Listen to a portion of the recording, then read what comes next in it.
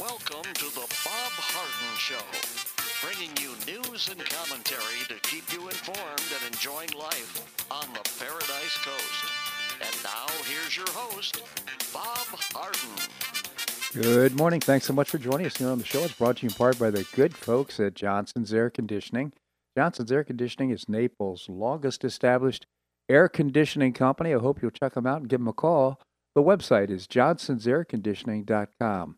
Also brought to you by Life in Naples magazine. Be in the know and stay up to date by reading Life in Naples. The website is lifeinnaples.net.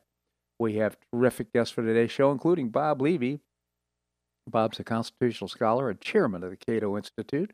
We'll visit with Andrew Joppa, professor and author of Josephus of Oz, and Larry Bell, endowed professor at the University of Houston in space architecture and author of many books, his latest, Beyond Flagpoles and Footprints, Pioneering the Space Frontier. He wrote that with Buzz Aldrin. It is January the 5th, and on this day in 1531, Pope Clement VII sent a letter to King Henry VIII of England, forbidding him to remarry under penalty of excommunication from the church. Henry, who was looking for a way out of his marriage to his first wife, Catherine of Aragon, ignored the Pope's warning. He went on to marry Anne Boleyn and 4 subsequent wives, leading to his excommunication and one of the most significant schisms in the history of Christianity. Catherine was the first daughter of Ferdinand and Isabella of Spain and the aunt of Holy Roman Emperor Charles V, in addition to being the widow of Henry's brother Arthur. And increasingly concerned by his failure to produce a legitimate heir, although he publicly acknowledged an illegitimate son, Henry Fitzroy, Henry searched for a way to end his marriage in a manner consistent with his Catholic faith. This was necessary for political reasons, as a monarch violating Catholic doctrine risked disgrace and condemnation by the Pope.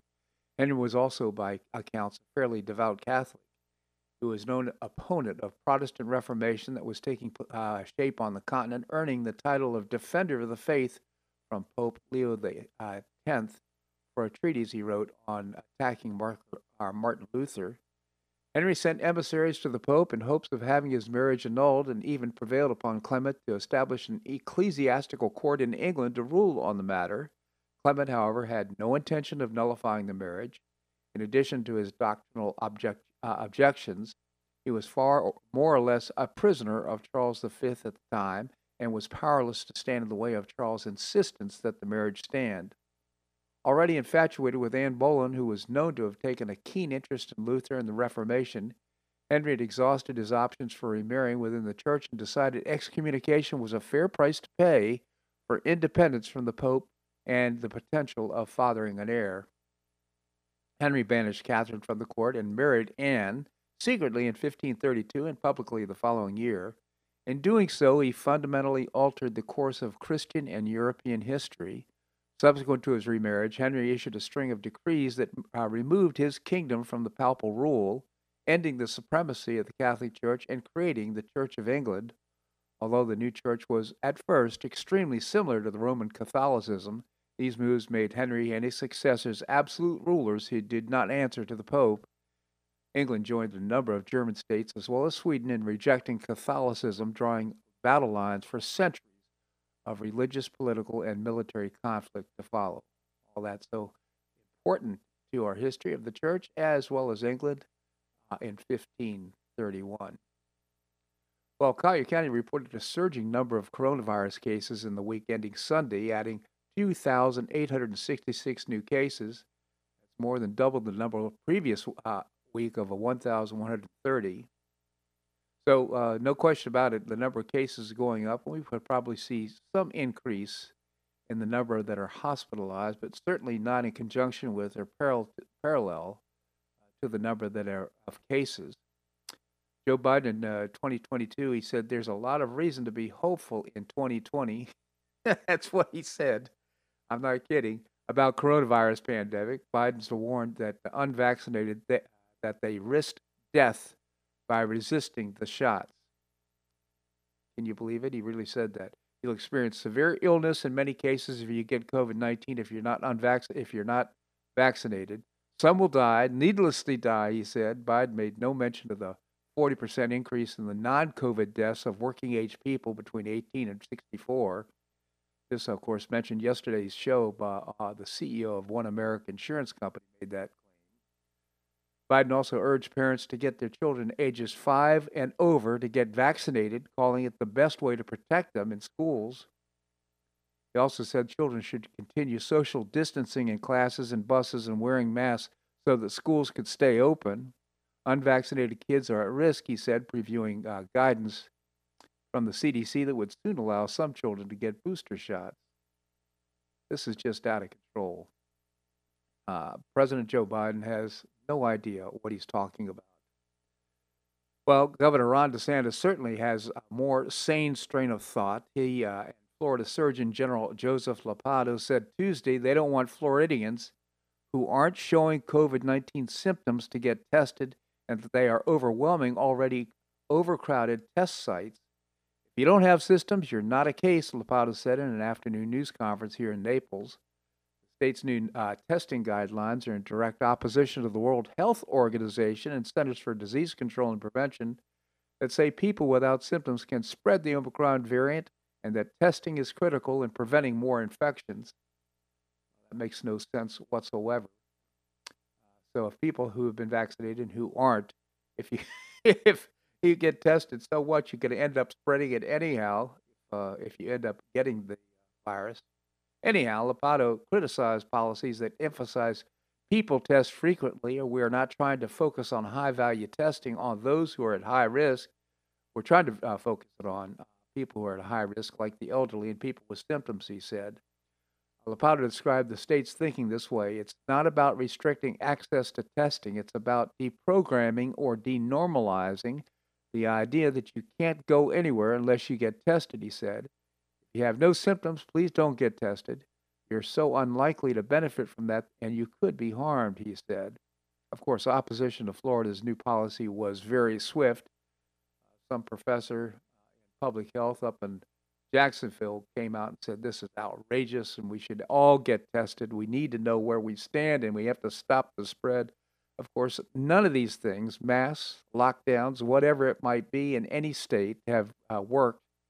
The virus is going to take its own course. Hopefully, it's mild, with mild symptoms, and we could all benefit from natural immunity. Well, thank you, Governor. Thank you for making a sound decision on that. Two major Biden administration vaccine mandates that have been temporarily suspended in court will go before the U.S. Supreme Court on Friday. He announced in September his imposition of rules requiring private companies with 100 or more workers to be vaccinated for COVID-19 or regularly tested, and he mandated that all healthcare workers at facilities receiving Medicare and Medicaid funding receive the jabs as well.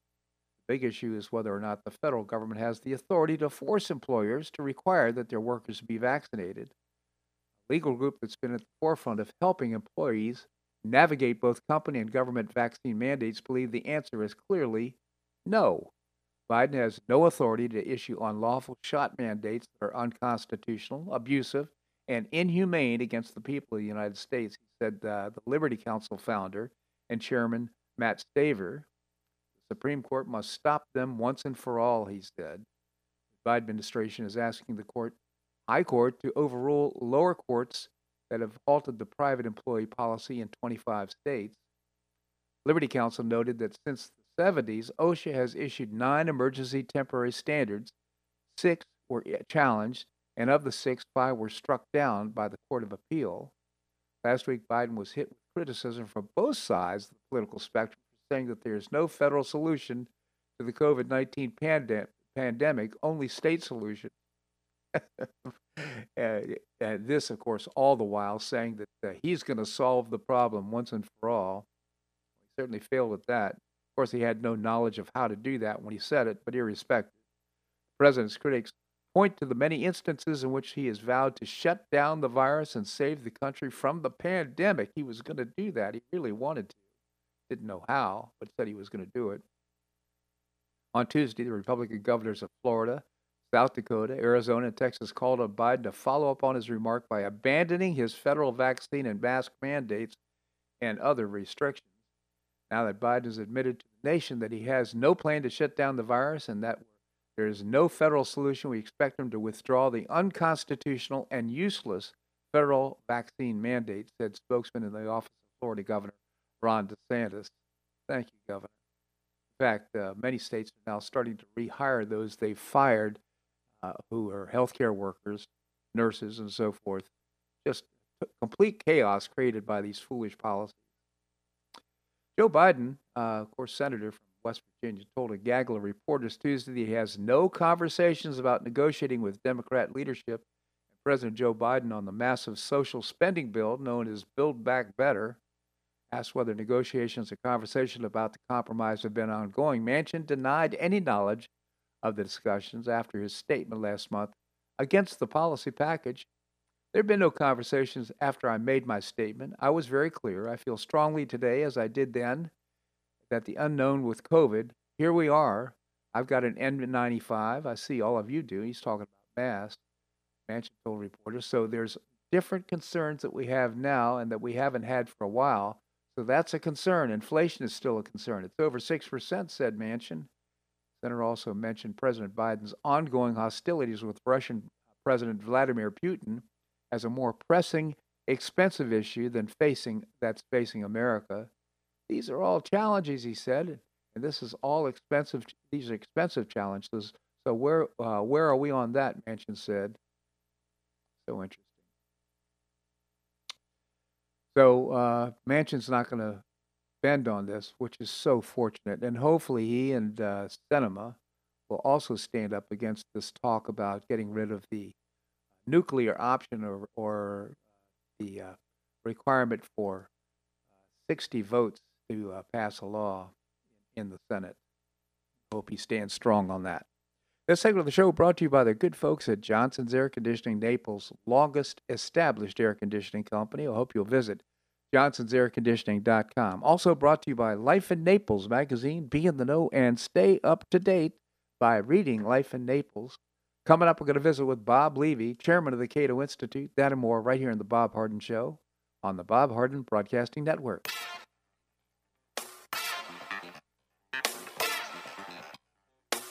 Stay tuned for more of The Bob Harden Show here on the Bob Harden Broadcasting Network.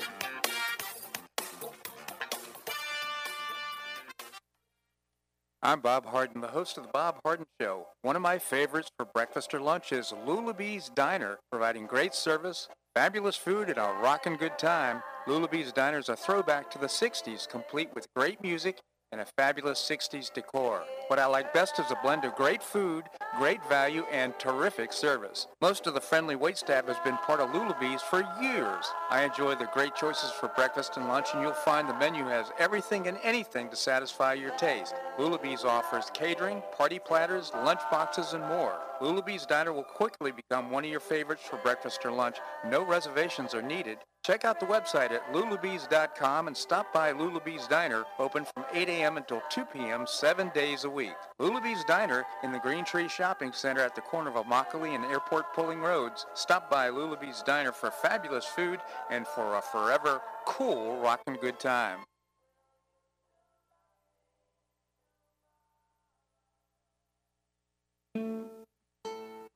Higher Senior Resources at the Golden Gate Senior Center goes a long way towards keeping seniors connected in the community and with each other. Serving all of Collier County, the Senior Center provides comprehensive information regarding resources and services that affect the quality of life of older adults and their caregivers, empowering seniors to maintain independent and meaningful lives. Programs are offered free of charge in a safe, welcoming space and focus on fellowship, enrichment and wellness, continuing education, and meeting basic needs through offerings such as daily hot lunch, health screenings, and counseling services. So whether you're looking for referrals to services or a vibrant place to make friends, enjoy community support, or learn something new, Collier Senior Resources at the Golden Gate Senior Center is your Collier Senior Center. To learn more about programs and services, please visit collierseniorresources.org.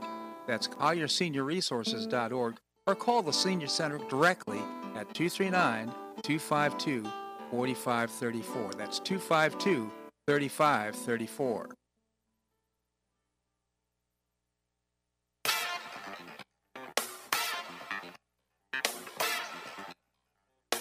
Welcome back to the Bob Harden Show.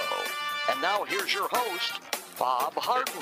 Thanks so much for joining us here on the show. It's brought to you in part by Choice Social. Choice Social is a new, refreshing social networking platform, and I hope you'll check it out. You can download the app by visiting the website, choicesocial.us.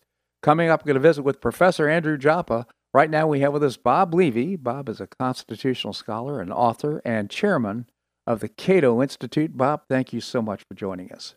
Always a pleasure. Good to be with you, Bob. Thank you, Bob. Tell us about the Cato Institute. We are a libertarian think tank headquartered in Washington, D.C., and devoted to free markets, private property, securing individual rights, and limited government, cato.org on the web. Thank you, Bob. And we're seeing a lot of activity on Capitol Hill with regard to holding people in contempt of Congress for not wanting to show up and so forth. I thought it might be an interesting topic, the Fifth Amendment protections and self-incrimination, executive privilege, and so forth. So let's discuss some of the legal issues. For starters, what constitutes contempt for Congress? It's a misdemeanor crime for refusing to comply with a subpoena that seeks either testimony or documents. Subpoenas can be issued by Congress as a whole or by any committee that has investigative authority. Way back in the 1950s, the Supreme Court explained the rationale for a contempt statute. The court said, and this is a quote, "The power of the Congress to conduct investigations is inherent in the legislative process, and it is unquestionably the duty of all citizens to cooperate with the Congress in its efforts to obtain the facts." So interesting. So what are the requirements for a valid subpoena? Well, first, I think it's necessary to distinguish subpoenas from warrants. Subpoenas issued by a legislature or by a court on request of the executive branch. Or sometimes it's requested by the parties that are in litigation and they want information from non-party material witnesses. A warrant, court-ordered warrant by comparison, is something that permits law enforcement officials in the executive branch only, not the legislature, to seize and search property of people that are suspected of criminal acts. And as you know, a warrant requires probable cause. Mm-hmm. For a subpoena to be legally sufficient, there are three requirements. First, if the subpoena is issued by the committee, then the committee itself has to be authorized by the full chamber. Second, the investigation has to pursue what's called a valid legislative purpose. And of course, that's the contention with respect to the January 6 hearings. And third, the information that's sought has to be relevant to the investigation. Those are the three requirements. So, Bob, right now, there is some question about this current committee being valid. I'm talking about the January 6th committee because they didn't follow the rules established by the House for establishing a bipartisan committee. So are the subpoenas valid there? Well, of course, this is a matter for the courts to resolve, and they are going to be addressing that. It is clear that, the organizers of this investigative committee declined the Republican inputs into the composition of that committee. Whether that is an egregious violation of House rules sufficient to negate the power of the subpoena, I frankly doubt, but we'll have to hear from the courts on that. So interesting. So what remedies are available to Congress in enforcing a contempt charge? If it's criminal contempt, it's punishable by up to 12 months in jail and a fine that can go up to $100,000. Each chamber of Congress has a number of options to enforce a contempt resolution. First, there's a statute. The presiding officer of the chamber can refer the matter to the U.S. Attorney for D.C., and the U.S. Attorney for D.C. then asks for a grand jury indictment. Second, though, if the U.S. Attorney won't cooperate, and that sometimes happens when the executive branch and the legislative branch are different political parties, if that occurs, then the sergeant at arms for the chamber can arrest and detain the guilty party. So this is a legislative arrest. And the third option is that the Senate or House legal counsel can file a civil action, and a federal court can then order compliance, and if the subject still refuses, he'll be cited for contempt, not by Congress, but by the court, and punished by the court itself. Those are the three options. So interesting. So can't witnesses faced with a contempt charge just take the fifth? Yes. The Fifth Amendment protects against self-incrimination. And there are a number of recent examples of claims of the Fifth. John Eastman, Trump's attorney, who conceived of this Pence strategy to reject certified election results, he took the Fifth. Michael Flynn, the National Security Advisor, who supposedly had knowledge of Russian involvement in the 2016 election, took the Fifth.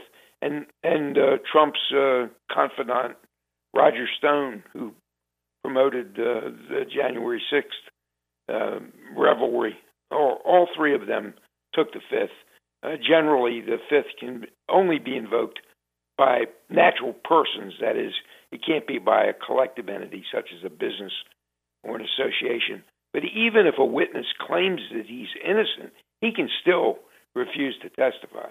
All he has to do is show that he might be ensnared by ambiguous circumstances. That's so interesting. So can Congress get around the Fifth by granting immunity? In other words, saying, hey, you got nothing to lose here, so come to spill the beans. Yes, that requires a federal court order. It has to be, in the case of a congressional investigation, it has to be requested by a majority vote in either the House or Senate, or a two-thirds vote by the relevant committee. Now, it might also be possible to have the Justice Department step in and seek a search warrant instead of a subpoena to produce documents. In fact, when documents are involved, the scope of the Fifth Amendment privilege differs significantly. Just because the contents of a document may be incriminating, that doesn't necessarily negate a subpoena. The Supreme Court has ruled that voluntary creation of a document does not trigger Fifth Amendment protection against self-incrimination, even if the contents of the document are incriminating. So, for an example of that, suppose you had a lease between the Trump organization and a foreign government, and suppose that lease disclosed a corrupt arrangement. If the lease itself was voluntarily created, then self-incrimination would not apply. It would only apply if the government had mandated that the lease had been created or that the lease had been preserved, contrary to normal business practices. That's so interesting. So if a witness had to produce documents, isn't that considered government compulsion? Yeah, and that's known as the active production exception, and it goes like this. Even if a document is created without government coercion, if there's a subpoena to produce the document, that could involve coercion.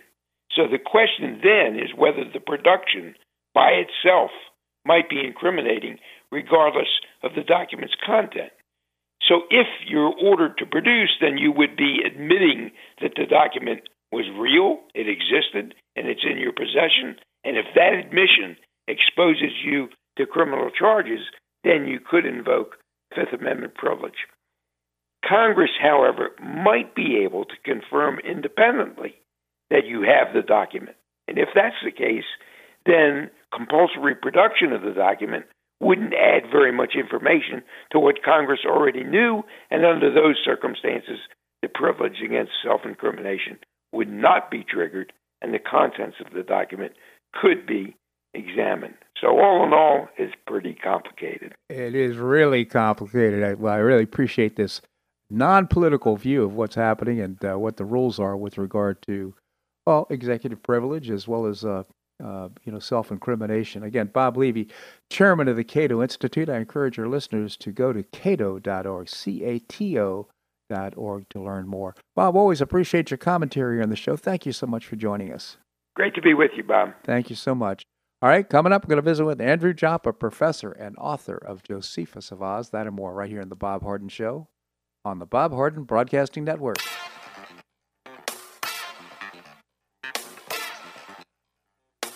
Stay tuned for more of the Bob Harden Show here on the Bob Harden Broadcasting Network.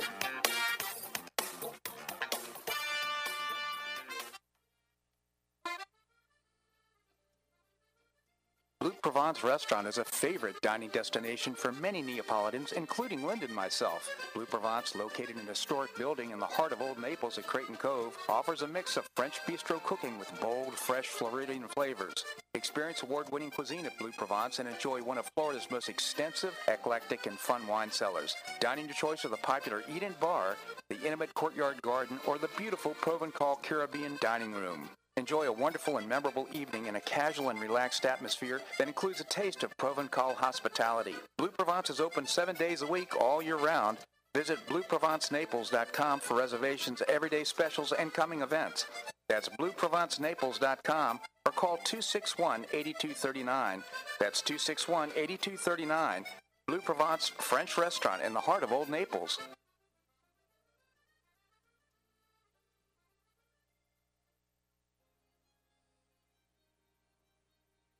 Gulf Shore Playhouse is passionately committed to enriching our cultural landscape by producing professional theater to the highest artistic standards and providing unique educational opportunities to folks in a spirit of service, adventure, and excitement.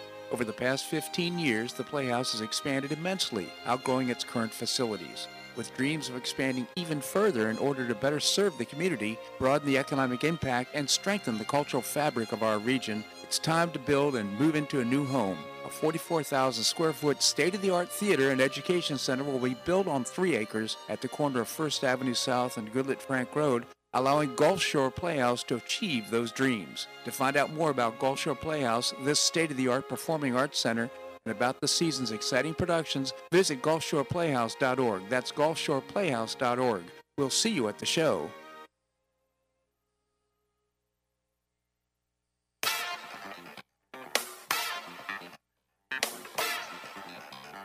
Welcome back to the Bob Harden Show.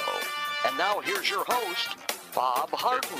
Thanks so much for joining us here on the show. It's brought to you in part by Gulf Shore Playhouse, not only providing a new performing arts center in downtown Naples. It's going to be beautiful, but also bringing you professional New York-style theater at its very best. And you can get tickets now by visiting the website GulfShorePlayhouse.org. Coming up, we're going to visit with Professor Larry Bell. Right now we have with us Professor Andrew Joppa, author of Josephus of Oz. Andy, thank you so much for joining us here on the show. Good morning, Bob. And I think this is our first meeting in this new year, so I'll wish you a happy new year. Happy New Year to you as well, Andy. And, lots going on right now. We're seeing the emergence of this new Omicron virus, and cases are doubling here overnight in Collier County. And, of course, this is all leading to fanning the flames of fear across the nation. I want to get your thoughts. Well, I'm going to talk a lot about Dr. Robert Malone and his views on exactly that issue.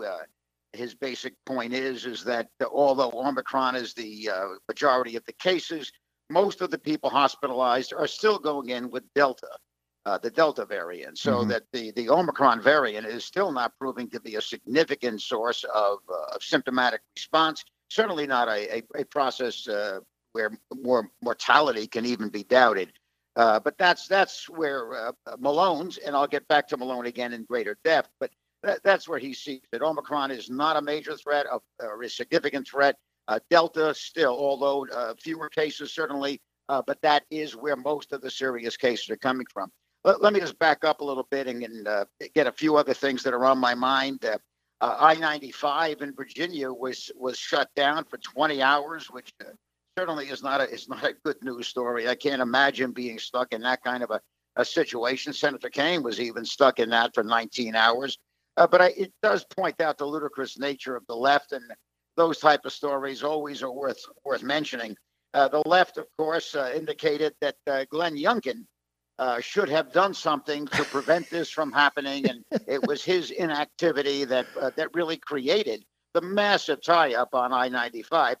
They seem to totally ignore that Glenn Youngkin is not even in office as the governor of Virginia at this point. Right. Northam is still the governor. They also cite, and they get confused whether they're talking about climate change or global warming. They tend to use them interchangeably, and they're, again, indicating that the foot of snow that fell on the Maryland, Virginia area was in fact a derivative of in this case, they label it global warming. So I think when you're seeing these type of stories, you can begin to, and any fair observer of the American political process has to begin to understand that there's an absurdity of the left that just has no limits, Bob. And we can add to that, for example, Ocasio-Cortez, AOC. And if your listeners have not heard about this may be a little bit intrusive, but it's worth mentioning. AOC says Republicans hate her because they're jealous that they can't date and have sex with her. No, I mean, that is perhaps, I don't know if you've heard that, but Candace Owens, who was one of my favorite commentators, right. She indicated, you just want to have sex with me is potentially the filthiest, most immature response I've ever heard uttered from an elected official that is facing critique. She's quite literally creating a Republican sexual fantasy about herself. That was Candace Owens' comment. So the absurdity of what comes out of the left is just without limits. And I think every day would have its comparable story. But these two were particularly on my mind as we go to air. Well, I'll make this comment a little bit tongue-in-cheek, though. But if they're going to blame Youngkin, where was Pete Buttigieg, who's supposed to be head of transportation? When it comes to the traffic tie-up, I never heard anything from him on what he's going to do about it. He was doing something with his family, Bob, and that takes precedence over everything. I remember when General Patton returned from World War II before the Great Battle of the Bulge because his family was in need. Now, that's obviously facetious. That never happened because people of substance, they do their jobs. When they take on extreme responsibilities, they fulfill those responsibilities. And they let nothing get in their way, Bob. Absolutely. Yeah, the Buttigieg comment is tongue-in-cheek, but it has a reality to it based on his response to the supply chain issue, Bob. Absolutely. So, Robert Malone, Dr. Robert Malone, is emerging as an important voice right now. He just got kicked off of Twitter, about apparently 500,000 followers, and he is speaking truth to power. Can you give us a little bit of background on Robert Malone? Well, Marjorie Taylor Greene was also kicked off Twitter, and she is suggesting, and I think it's a very valid suggestion, is that all people of on the right, at least, and most people of sound mind, should get off of Twitter. Robert Malone, as you position him, and I feel the same way. Robert Malone is an emerging American hero. Yeah. He was the inventor of mRNA technology, which is used in most of the vaccines that are being distributed in the United States today. And there's just a wealth of information. He has pointed out, just in terms of the COVID process, he has indicated that at this point, the vaccinated are more problematic or more dangerous than the unvaccinated, primarily because they tend to be more careless with where they go and how they interact with people. He also points out that the withdrawal of monoclonal treatment because it is not effective with Omicron is inappropriate. And as I said before, because it is effective with the Delta variant, and it's the Delta variant that's causing the hospitalizations and the mortality that still exists with COVID. So he talks about that as being an absurd process. Dr. Malone had been on the Joe Rogan show, and he referred to a comment that I think is worth considering in terms of psychology, something called mass formation psychosis. Right. And basically, mass formation psychosis is an overwhelming mass of propaganda can produce in the majority of the people of a nation a hypnotic response that is not interfered with by rational thought or new ideas. Malone cites the comparable version, which is Nazi Germany, and we can overuse Nazi Germany, certainly. But in this case, he's just trying to create a psychological parallel. And in this case, I think he's quite correct. If we look at, I think, the origin of many of Malone's views on this, it's a gentleman, a psychiatrist from the mid-'50s that I wrote about recently, a fellow named Dr. Joost Meerloo. Joost Meerloo was one of the great authors of the impact of mind control and how that takes place. Just to give you a little flavor of Meerloo in terms of our discussion right now, Bob, Rillo said, in totalitarian countries where belief in Pavlovian strategy has assumed grotesque proportions, the self-thinking, subjective man has disappeared. There is an utter rejection of any attempt at persuasion or discussion. Individual self-expression is taboo. And just one more quick comment from Rillo. It is often disturbing to see how even intelligent people do not have straight-thinking minds of their own. The pattern of the mind, whether toward conformity and compliance or otherwise, is conditioned rather early in life. So when we're looking at these early authors, such as a Rillo, I think we have to understand why the left becomes so upset. Just another current example of the way the left reacts to people who are involved with older treatises on various subjects. Aaron Rodgers, a quarterback of the Green Bay Packers, was just excoriated, Bob, because he cited Atlas Shrugged as his favorite novel. And of course, if you go online and search that, you'll find pages after pages of people talking about Aaron Rodgers and reading the juvenile literature of Atlas Shrugged, because the left is more terrified of these older works than they are of the current works. The current works tend to be dealing with very limited contemporary focus. The older works that are removed from the immediacy of the progressive world or the conservative world, these earlier works are a much more significant threat. I pointed that out, Bob, in another essay just recently, the implication of Brave New World under Mustafa Mund, and of course, 1984. And my point in that essay was essentially that both of these prophetic writings have come to pass in modern America.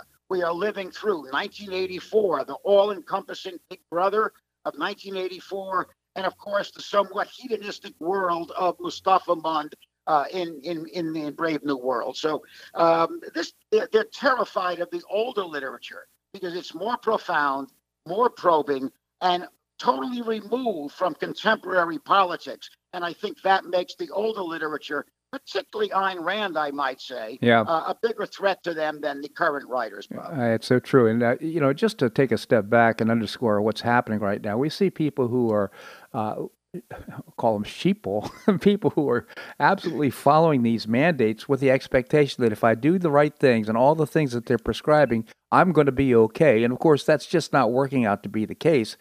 The consequences and the unintended consequences, maybe the intended consequences, who knows, is it's shutting down the economy, it's shutting down our way of life, our culture, and profound implications for young people, for wearing masks and so forth and going to school. Right now there's discussion of closing down the schools in Illinois. It's absolutely horrific what's happening, and it's exactly following the formula that you just spelled out. And again, one of the major problems with what you just described and the entire situation we're dealing with is many of these impacts are going to be somewhat into the future. So we can't feel them heavily right now. We can predict and project and analyze. But I think when we get maybe 4, 5, 10 years even into the future, when the children of 8, 9, and 10 are now young adults, I think then we'll be able to see the manifestation of all of this in a culture that will become even more corrupted, more, let's say, a factor of mass formation psychosis, the hypnotic response to propaganda, than we're even seeing right now, Bob. Reminds me of, and again, Robert Malone, Dr. Robert Malone, he has received many government grants from NIH and from other organizations for the research that he's done, which has been so significant and made major contributions to our public health. He's getting no grants right now. And why is that? Well, because it's all in the control of Dr. Anthony Fauci and others. So his influence is, they're trying to shut it down in so many different ways. What a shame, what a valuable resource we're wasting with the talent of Dr. Robert Malone. But he's asserting himself in other ways. Well, he's doing it, and I think we can judge the wealth of a person in the right positions by the number of entries online that go about attacking him. And as I mentioned, Aaron Rodgers is being excoriated. You can see pages and pages. And the same thing with Dr. Robert Malone. I don't think I mentioned this, but Robert Malone was one of the reviewers on Robert Kennedy Jr.'s book, The Real Anthony Fauci. And just to give your audience a flavor of Malone as he dealt with this issue, he says, "I thought I understood what was going on from an insider point of view, but this is mind-blowing. Anthony Fauci is playing precisely the strategy developed and tested during the HIV days. Bobby is on fire with this manuscript. The depth of information and facts, all carefully cited, is absolutely mind-blowing." He goes on to say, Dr. Fauci's apparent need to bolster a fragile ego has led to the almost complete systemic corruption of not only U.S. HSS, but the entire world public health system. The consequences will be lasting damage to the reputation of the United States of America. So, I mean, this is the focused statements being made by Dr. Malone. People can argue with his positions, but that is the problem. No one argues with Robert Malone. No one argues with significant thinkers that are not on the left. What they do is they attack them ad hominem. They try to destroy them as personalities. And you'll see, if you go online again and check it out, you'll find that Malone is being just bandied about as if he's a second-rate thinker who has done nothing. And matter of fact, it becomes very difficult to even find much information available on mass formation psychosis, because again, Malone had brought that up in the Joe Rogan podcast. So the way the American networks, big tech, government itself are dealing with these sources, and without even validating every word they're saying as being true, I would say these are sources, or should be sources, of debate. But there are no debates in America, Bob. None at all. It's all being shut down. I will say, and I'd like to underscore the importance of what you just said. I encourage our readers or our listeners to read Robert Kennedy Jr.'s The Real Anthony Fauci. It is a terrific read. It is well footnoted. All the information is proven in the book, and it is shocking. It's just an incredible read. I just, for anybody who wants to be a responsible citizen with regard to public health, this is a must-read book, The Real Anthony Fauci by Robert Kennedy Jr. Absolutely. And just with that in mind, let me just read one other of the reviewers' comments. This is a significant author. This is not some second-rate author, Mike Adams. He talks about the work by Kennedy. It says, standing as a pivotal work for the history of science and medicine, this book unveils the astonishing, twisted truth about a man, Fauci, and a corrupt institution, NIH, that have betrayed humanity at every turn in order to achieve profits and power. I mean, so somebody says, well, that's not true, Professor Jabba. But at least argue that with me. Argue that with Bobby Kennedy. Right. Argue that with Robert Malone. But there's no willingness to debate these, argue these issues out. Primarily, and I think the answer is obvious, because they do not have any intellectual substance on their side of the measured issues, Bob. I couldn't agree more. So, just changing the topic slightly, but Dennis Prager has suggested that America is still a beacon of liberty. Much, following again the quote of Ronald Reagan. What are your thoughts?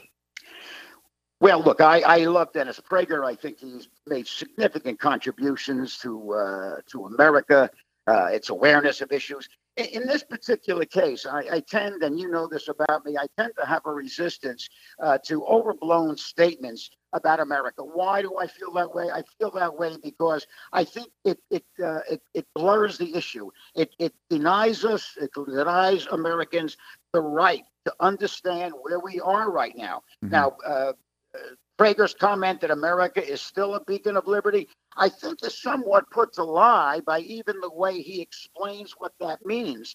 In the latter part of the essay, Prager goes on to talk about the United States. And what does he talk about in the United States? He talks about Florida.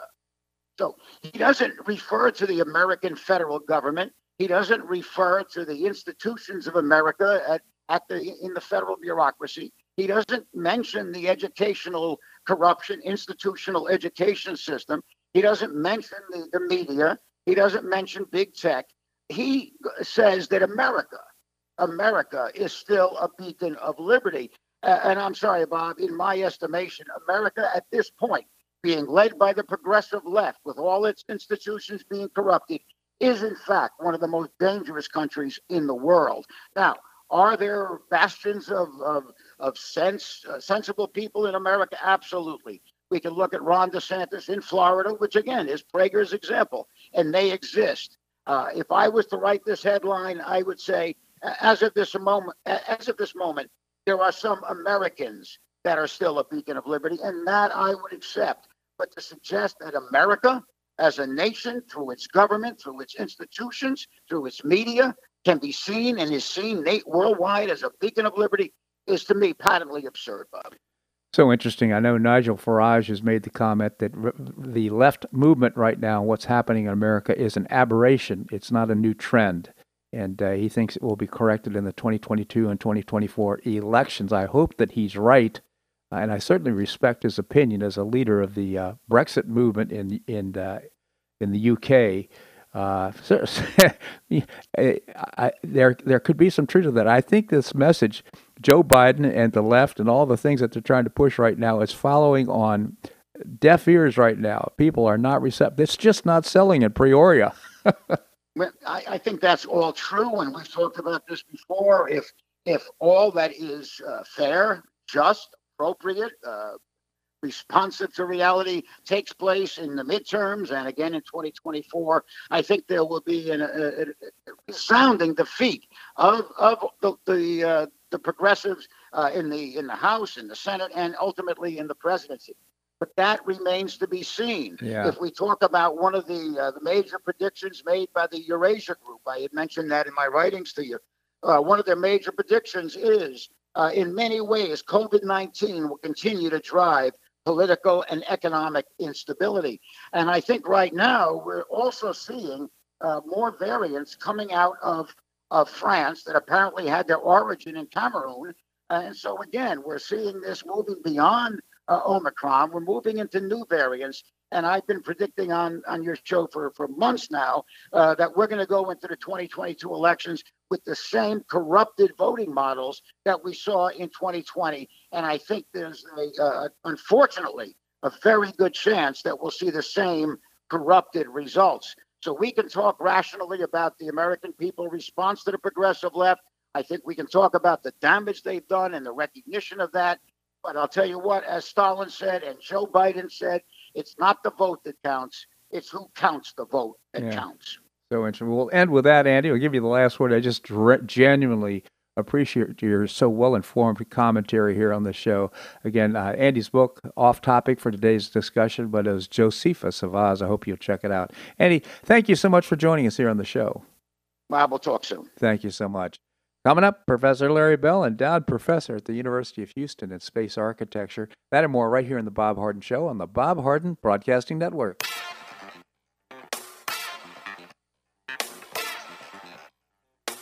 Stay tuned for more of the Bob Harden Show here on the Bob Harden Broadcasting Network.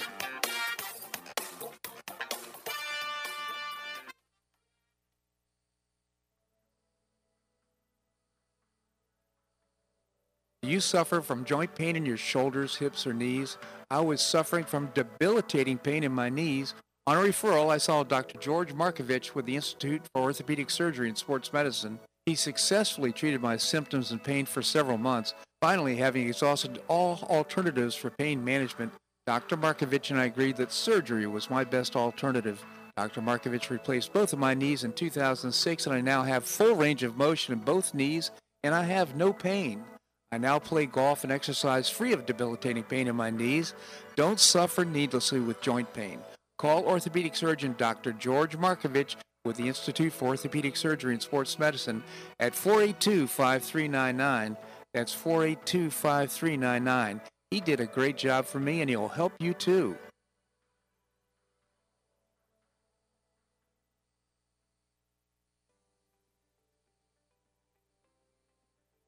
School choice is a growing movement, one that is already lifting thousands of kids across America. It's now supported by 3 out of 4 voters. The Optima Foundation, a 501c3 nonprofit, was founded to support the establishment and expansion of superior schools of choice. Optima's goal is the successful launch of Hillsdale College classical academies and other schools of excellence, serving kindergarten through 12th grade. The mission is to train the minds and improve the hearts of young people through content-rich classical education in the liberal arts and sciences with instruction in the principles of moral character and civic virtue. A terrific product of the process, Naples Classical Academy opened this fall, and a classical virtual school, Optima Classical Academy, will open in 2022. Find out more by visiting optimaed.org. Help children in Florida optimize their education opportunities. Visit www.optimaed.org.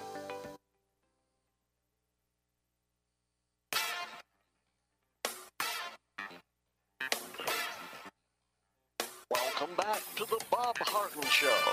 And now here's your host, Bob Harden. Thanks so much for joining us here on the show. It's brought to you in part by the Foundation for Government Accountability. I proudly serve on their board. I hope you'll check out the website and find out more. It is ga.org. We have with us Professor Larry Bell, endowed professor at the University of Houston in space architecture. He's also the author of many books. His latest, he wrote, co-authored with Buzz Aldrin. It's Beyond Flagpoles and Footprints, Pioneering the Space Frontier. Professor Bell, thank you so much for joining us.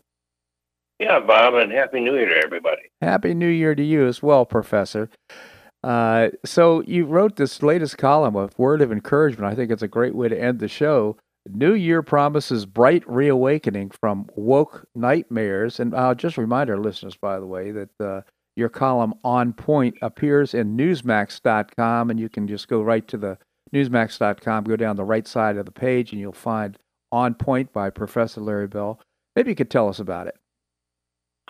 Yeah, I'm reflecting back. I think this past year, hopefully, has been a big wake-up call for a lot of people in terms of, how socialism working so far. And, we've had a pretty alarming year, and I think a cliffhanger with, I wrote an previous article on Manchin's, in my view, kind of man of the year, because in along with Christian Cinema, that they kind of held back the disaster of a lot of this legislation in the Senate, and I think the House situation was really very strong for Republicans. I think it'll be a tidal change in terms of opening up a lot of investigations in terms of the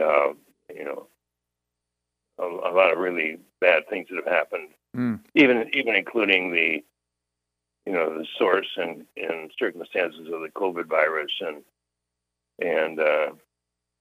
some of the medical advice we've been getting is very bad, and a whole lot of issues. But as we look back on the year, we look at the terrible disasters. They're not over yet, but we have the open border, and I think people by and large don't like that. They see that the border states are every state now with literally millions of people coming across the border and being distributed at government expense all over the country. And we see inflation. We see the attack on fossil energy, which I think a lot of parts of the world, in fact, almost every part of the world is going to feel this winter with shortages of coal, and with Europe, insanely shutting down its nuclear plants and now really being dependent upon natural gas from Russia at the same time that China's building a new coal plant every week, the equivalent of one. And so we see the energy disaster, and we see the issues in the schools and kind of an anti-patriotism sense of the whole idea of the American psyche that everyone can succeed if they work hard and persevere. This is a land of opportunity, rather than having people constantly tear down our country and divide us into racial, ethnic groups and pit them against each other, which is really classic Marxism. And all these terrible things that have happened this year, I think that it's been a wake-up call for a lot of people. And you even see Elon Musk now talking about it, and he's kind of the poster child for the right now for American success story, and I'm really very hopeful. I am as well, Professor. In fact, just reflecting on the quarterback of the Green Bay Packers now saying that he's reading Ayn Rand, he's reading Atlas Shrugged. It's just just a year ago, everybody was taking a knee and talking about Black Lives Matter. So maybe this message that they're sending out is wearing thin with the American people, and hopefully the silent majority is going to respond appropriately in November. Well, you mentioned that people want security, and what we've seen happening in cities with the mobs and the crash and grab kind of mentality and so on. I think people are losing their tolerance and saying, look, we are a society of law and order. We want safety for ourselves and for our children, and we see mass migrations now out of Manhattan, out of New York. It's ironic to me. I've always think of New York as being, such an international, spirited place where you walk through Central Park and you see people watch, and just this vitality of the city. And now it seems like a city of sheeple.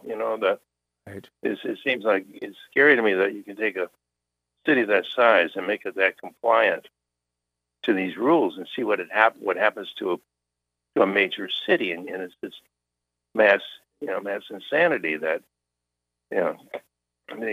partly the COVID, but as we know, the work at home phenomena really made people realize they don't have to live in a metropolitan area if they don't want to, and then the COVID really accelerated that, and everybody set up their offices in their homes and they say, hey, this is kind of a cool thing. I can live anywhere I want. And we're seeing demographic shifts from cities to both from blue states to red states, but also from metropolitan areas to more suburban and outlying areas where they can live near grandma and go to PTA meetings and take online courses and get a second degree and so on. So we're seeing a tremendous shift right now. Mm-hmm.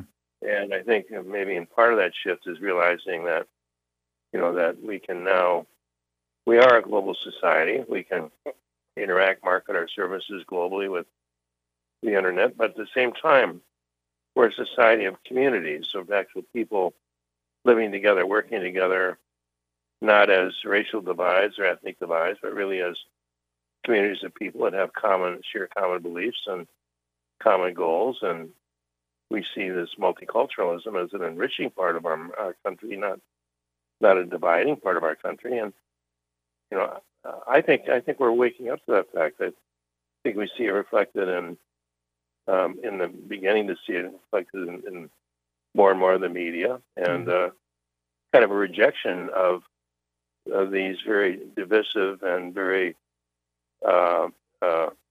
destructive kinds of attitudes, I think, that have been prevailing over the past few years. They've been happening with greater occurrence, and I think now they really snowballed in the past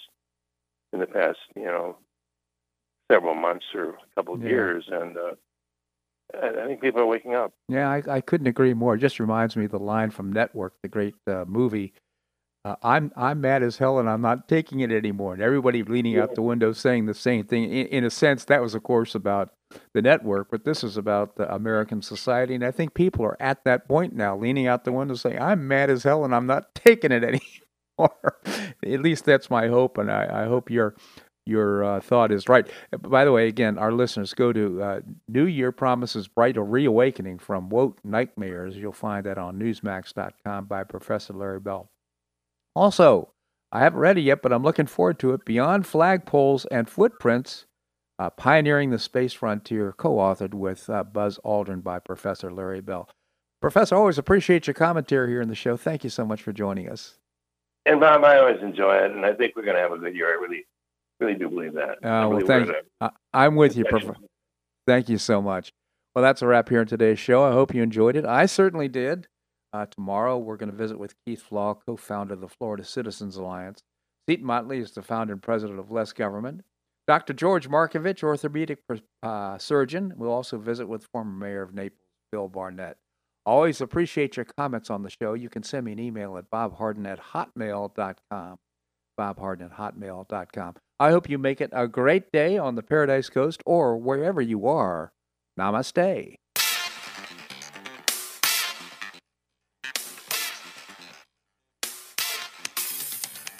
Thanks so much for listening to the Bob Harden Show on the Bob Harden Broadcasting Network. For more information and audio files of previous shows, visit www.bobharden.com.